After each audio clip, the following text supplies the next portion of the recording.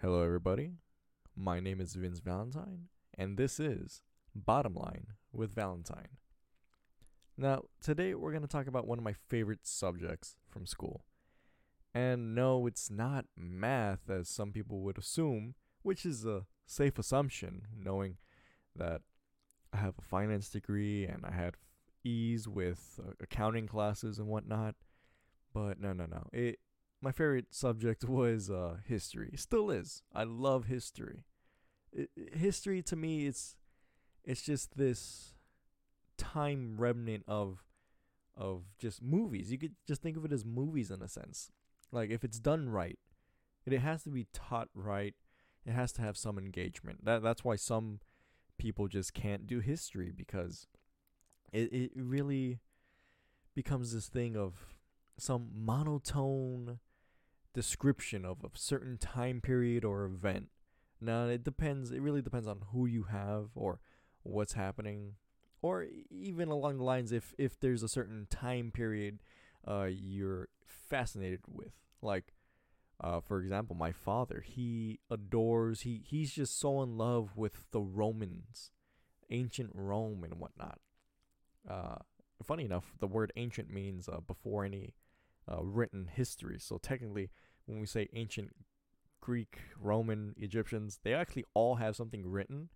Um, so it kind of misconstrues that whole word of ancient. Ancient actually just means something without any written history itself. So basically, Cro-Magnons and Neanderthals, they didn't have any history or written history. So technically, that's ancient. But I'm digressing here.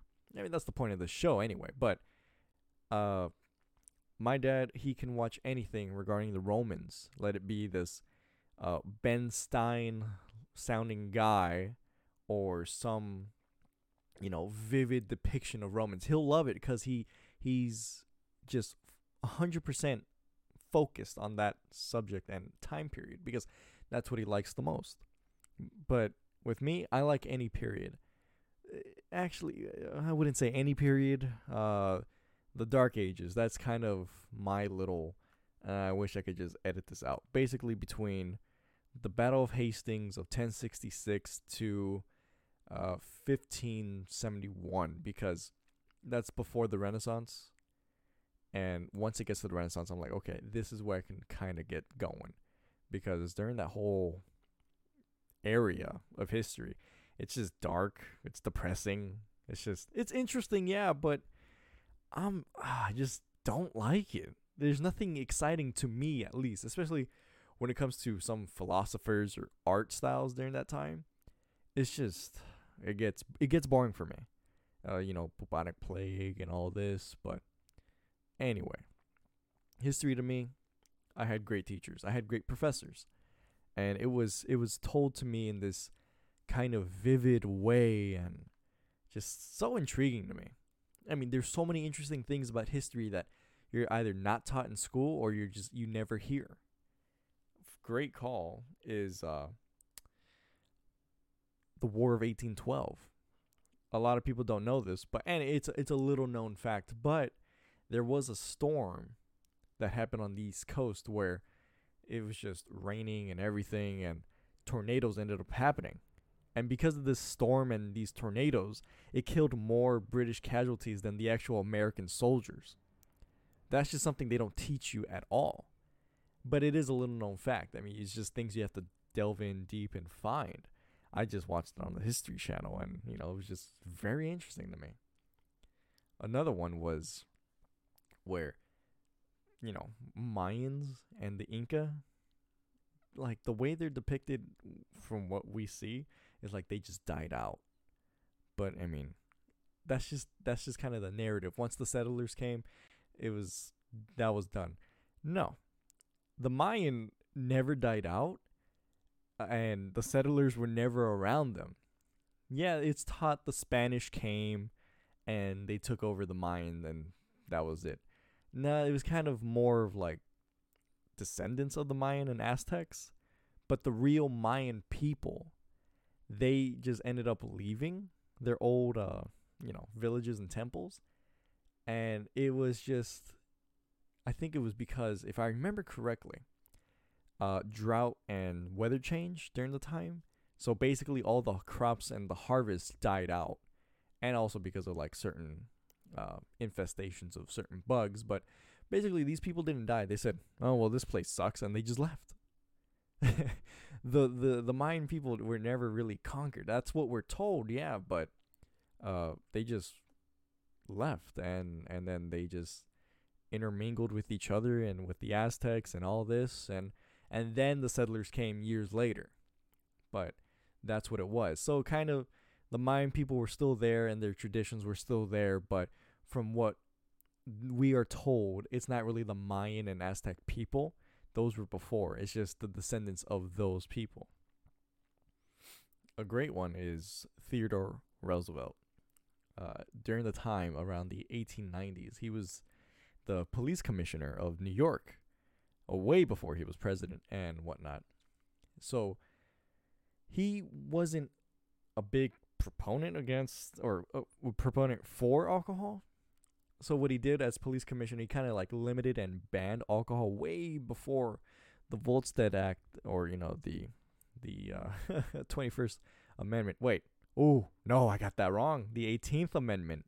The 18th Amendment. That's what banned alcohol. Almost got me there. But anyway, this is way before any of that.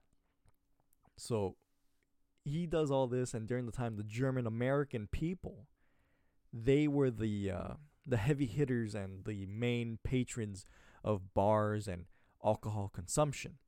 So, and it still is today in a lot of European countries, where alcohol is kind of a pastime drink, or just nothing to get inebriated by, just something to drink. It's just their norm. So a lot of the German Americans would just drink beer and whatnot. So at the time, Police Commissioner Roosevelt kind of limited and banned bars in New York. They said, this is getting out of hand. We need a rally. So the German American people ended up rallying, and they told Roosevelt, you better be there. And so while they're rallying and having this parade, one of them says, where's Roosevelt? And lo and behold, Roosevelt was there, and he said in Germany, I'm over here. And so when the German Americans looked over, they were like, oh crap, he's actually here. And because of that, the German American people saw how courageous and like ballsy he was, and said, you know what, we're not even mad. And they were kind of still, I guess, stung by the fact, but they said, oh, we have some respect for Roosevelt for actually, heading out and being here, because, you have this level of basically being threatened, and you're over here and you're just out in the open. So that was just an interesting thing to me. Excuse me, let me just take a sip of my coffee. Oh, I love coffee. If you don't love coffee, that's okay. Coffee is kind of a strong thing. I've had it since I was like a baby. So it really is one of my favorite pastime drinks besides any other drink out there. Coffee is just one of my favorites. I either will have a cup or two a day. It's kind of bad where I've become dependent on coffee. I make my own. I don't buy anything from like a coffee shop, especially any certain chain coffee shops. But it's just overpriced, and you can compare things. It's just the brand. Remember, like the last episode I mentioned, it's just the brand. I keep it simple: medium to dark roast, and just some hazelnut creamer. No additional sugar, just that.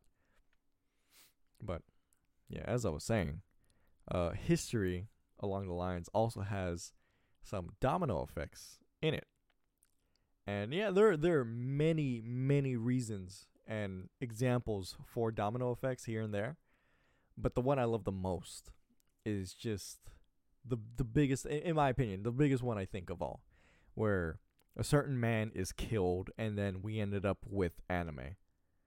Now, I'm sure a lot of people have heard this domino effect in particular, but it's just one of the most amazing things ever. I'm referring to the assassination of Franz Ferdinand, Archduke Franz Ferdinand, leading up to what we have now, like Dragon Ball Z, Dragon Ball, Dragon Ball GT, a lot of Dragon Ball, and Attack on Titan, Death Note, all those, all the anime, because anime comes from the manga being Japanese comics. But anyway, let me delve into that one and explain it in greater detail. So as we know, Austrian Archduke Franz Ferdinand, he was parading around, and then a certain guy from the Black Hand, the Serbian guy, Princip, he just, for reasons, they were kind of a terrorist group, he just shot and killed Franz Ferdinand. So this, as if anyone remembers, was done and happened in the Balkans, which, let's kind of have that mitochondria powerhouse of the cell. Well, the Balkans was, and let's say it again together, the powder keg. So, it happened in the Balkans, and then Austria was like, hey, this happened, and they teamed up with everyone, and, so on and so forth. Basically, World War One happens. In World War One, we all know what happens. The Germans, for some reason, were given most of the blame, even though it was kind of a Serbian-Austrian conflict. The Germans got too involved into the situation because they were kind of the bigger nation besides the Ottoman Empire. But the point is, World War One happens, trench warfare, all these things, blah, blah, blah. Well, there was one particular German soldier who fought in the war and was actually spared because he was injured at the time. So that actually in itself is a domino effect, but it's smaller than what I'm getting into. So, German soldier is spared, left alive. He goes home. After the war is over, the First Great War, the war to end all wars. After that, Germany is paying for everything, restoration and all that. It's their fault. It's Germany's fault, as because Austria and Serbia started it first, but alliances happen and whatnot. We all know the history of it. So in the end, Germany in the Treaty of Versailles was told, you can't militarize, you can't have, any land around you, and you can't just do anything. You're basically gonna be our source of money, even though you don't have money. So here's some money, now pay it off to everyone else. Okay, now you owe us money. Anyway, it was a vicious cycle of paying debts here and there for something they didn't even start, but they helped tremendously and everything. So a certain man, ex-German soldier, saw this and said, this is crap. I don't like this. Screw this. I don't want to do this anymore. The German people were such a great people. What happened to us? Under the empire. What happened to that? So he basically ended up going and enlisting people. Like, hey, remember how Germany used to be? Let's just do that again. Let's just go out there, just bring our country back together. So with that, he basically got a group, and they're like, nah, we got to pay off debts. The German government was like, we have to pay off debts. You can go to jail. So he went to jail. And then while in jail, he contemplated. And he was contemplating. He wrote a book and everything. And he basically had some connections where he actually was able to get one of his friends in the radio area to be on frequency while he was on trial, saying, the German people need to be reunited and just be together again. It was this whole thing. And then the German people were like, yeah, maybe we want to be together again. Maybe we don't want to pay for what we started, or, what we didn't even start. So it kind of gained traction. And it was just this whole thing where it was this one man, and he grew to power and just became bigger and big. And in case you guys haven't picked up yet, I'm talking about good old, no, he wasn't good, and he was nowhere near good. The man was deranged. By the way, he was rejected at art school. Talking about Addy Hissler. If you know what I'm talking about when I say Hissler, then you know exactly. You're your French philosophy and history. But anyway, uh, he ended up rising to power out of just having some connections here and there, and then people realizing like, hey, yeah, we should be a good country. We should be the country that we used to be. So he ends up doing that, and then he takes pieces of land. And now, first of all, he's taking land, and he's secretly, but not secretly, building a military. And England was like, hey, you can't do that. But then, Hitler was like, no, I'm just reuniting the German-speaking people. Yeah, and that was his excuse for everything, while taking pieces all around the nation of Germany. So they were like, okay, yeah, fine, go ahead. Just keep all the German-speaking people to yourself, and you remembered you can't have a military. And then he was like, yeah, no problem. So then things basically got out of hand. A new political party rose to power and everything, and they brought Germany out of a rut. Granted everything that they did, but the nation was like, man, this is actually going great. It was just this from all these programs and whatnot actually helped people, and it was like, oh my goodness, just this guy, he's just amazing, is what they thought. And it was going all great until he invaded Poland, and he told Russia, hey, if you help me invade Poland, you can have the other half of Poland. And then that's when it went too far, because they were like, wait. Poland doesn't have any German-speaking people. But it's just like, and they were just all like, okay, this went too far. It went way too far than it should have. So because of this, they kind of had this idea like, oh, we can just have this, piece of land. They're not going to do anything. They didn't do anything before. We're going to just keep it this way. And during the time, the U.S. just said, you know what? You deal with your own thing. Look what happened to us after World War I, or, the Great War. We're not going to get involved in European conflicts anymore because we're in a rut ourselves. So, deal with that yourselves. Have fun. So Europe didn't have fun with that. It went out of hand. It went further than expected, and it took a left turn. It didn't go into paradise. It went to just the seventh circle of hell. So that just resulted in Italy saying, hey, that guy's pretty good. He's taking land. He's a great speaker. Yeah, let me join him. And so Italy did. And Japan, the same thing. Like, oh, we're on the other side of the continent, but can we join in on the fun? He's like, yeah, come on. You know what? You can take China. You can take parts of China and whatnot. So that's what ended up happening. It was just this whole thing, and then the nation of Nazi Germany ended up just getting out of hand, and the U.S. was still like, no, that's your thing. We see what's happening, but deal with it yourselves. We're in a rut. This can't happen anymore. I'm sorry. Love America. So that ended up happening.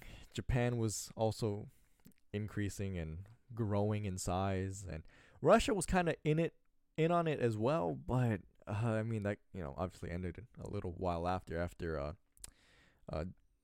Adolf ended the non-aggression pact, and it's like, oh, you know what, we're gonna take Russia too. Since we're actually this far, we're gonna take some of Russia. And then Stalin was like, dude, the heck. So after that, things just went out of hand. And again, this is the beginning of World War II. So with that, everyone knows what happens, and then Japan got a little overzealous and had a surprise attack against America, i.e. Pearl Harbor. And, Japan was like, hey, Germany, I just attacked America to get one of their bases. You think that's going to help us? And Germany was like, you what? Oh, wait, what did you do? And then America got involved. At first, America was like, you know what? That's it. You messed with us. We're gonna retaliate. So after that, business was a booming when World War II happened for America, because it became a total war effort, and it just basically increased the economy. Everyone was going through it, and then war bonds became a thing, and it was just increasing everything. It's just America became this superpower of basically just tremendous force. So not only that, does Nazi Germany have an Eastern Front and a Western Front battle again. I didn't mention that in World War One, but they basically had an East and a West Front war. But one, they were fighting the Russians, and the other on the Eastern Front and on the Western Front, they were fighting the Americans and later on the French after they were liberated. But Japan was fighting in the Pacific Theater along with the west coast of the United States. So, I mean, that really spoke a lot. I mean, not spoke a lot, but you were able to tell who was in what side of the war. Just really, like, if you're from the East Coast, you fought in Germany. If you're from the West Coast, you fought in Japan. Or, you know, the islands and then leading up to Japan. So it was just a mess. We all know what happens, and you know the history of that is just gruesome, where we finally defeated the Germans and all that. And then Japan was like, nope, you know what? Italy, you know, wussed out. Germany was defeated, but Japan, we took down Russia, which was another little fact that was on the side, but we took down Russia, a pretty giant country. We think we can take down America. And then America, while they defeated Germany, they're like, oh, you guys are German scientists? Okay, come with us. Or, you know, you're coming with us. And then they developed, you know, the atom bomb. So with that, they, as we know, dropped 2 atomic bombs on Japan. One was in Hiroshima. That was a calculated one. And, you know, no one knew the devastation of this because it was kind of a test/run for it. Because, you know, I mean, yeah, there were tests, but the fact of it is, no one knew what the devastation would be. Then they saw it on China, on Hiroshima, and then they said, "Oh," and Japan said, "Oh," and Germany said, "Oh," and Russia said, "Wait a minute." So basically, it was this big surprise for everybody. Russia was like, hold on, we're allies. Remember that? We're allies. But anyway, the Japanese after that said, you know what? No, we're going to keep going. Like, we're pretty sure that was the first and only one. But then, no, America had a list. That's a little known fact as well. There was actually basically this hit list of cities, major cities and areas where there were barracks and munitions for the Japanese. Nagasaki, which was the second bomb site, was actually third on the list. The second, I forgot what the original second location was, but it was not Nagasaki. Nagasaki was third. It was still on the list. It was third though, because the second bomb drop was, I think on that day it was just cloudy where they couldn't see anything, and so they said, okay, we got to move to Nagasaki. So they went to Nagasaki. And after that, you know, the Japanese said, okay, that's it. We give up. So that was the end of World War II. And after that, you know, we have basically the entire continent of Europe in ruins. We have Japan in ruins. We have America become a superpower as a result of everything. And after that, it was like #1 of the free world. So with that, Japan becomes this desolate place and just, you know, just terrible. In ruins, like I said. It was a devastation of no other kind, because, again, no one knew the devastation of the actual atomic bomb before this. So people were just scraping the bottom of the barrel trying to survive, and, you know, there was radiation poisoning and everything of that sort. And because of that, their economy tanked. Japan's economy tanked, and it was just terrible. So one day a man decided, I don't have his name though, some man had this idea, you know what, we're in a depression, like a literal depression, and we just have to lighten people's moods. So he ended up making these comics called manga, and it was just to lighten people's moods. Like, yeah, like we went through a lot, but here, let's just enjoy our time. Just read a comic, have some fun. And this actually picked up the economy. Japan ended up basically banking off these comic books, and then there were more comic books sprouting up everywhere, and soon enough the comic books were adapted, 40 years down the road into actual cartoons called anime. So it became this thing where comic books were made, and then they were adapted into actual cartoons. So it just became this powerhouse in Japan where for a while manga and anime were their number one economic growth system, and it just took off. And now we just have this culture of weebs and people who just take anime too seriously in America. So in a sense, it's like Japan is controlling our culture. I'm kidding, but yeah, that basically right there is the explanation and domino effect of how the assassination of Archduke Franz Ferdinand led to America adopting weeb culture. I mean, it's an oversimplification, but I mean, think about it. Archduke Franz Ferdinand dies. World War I happens.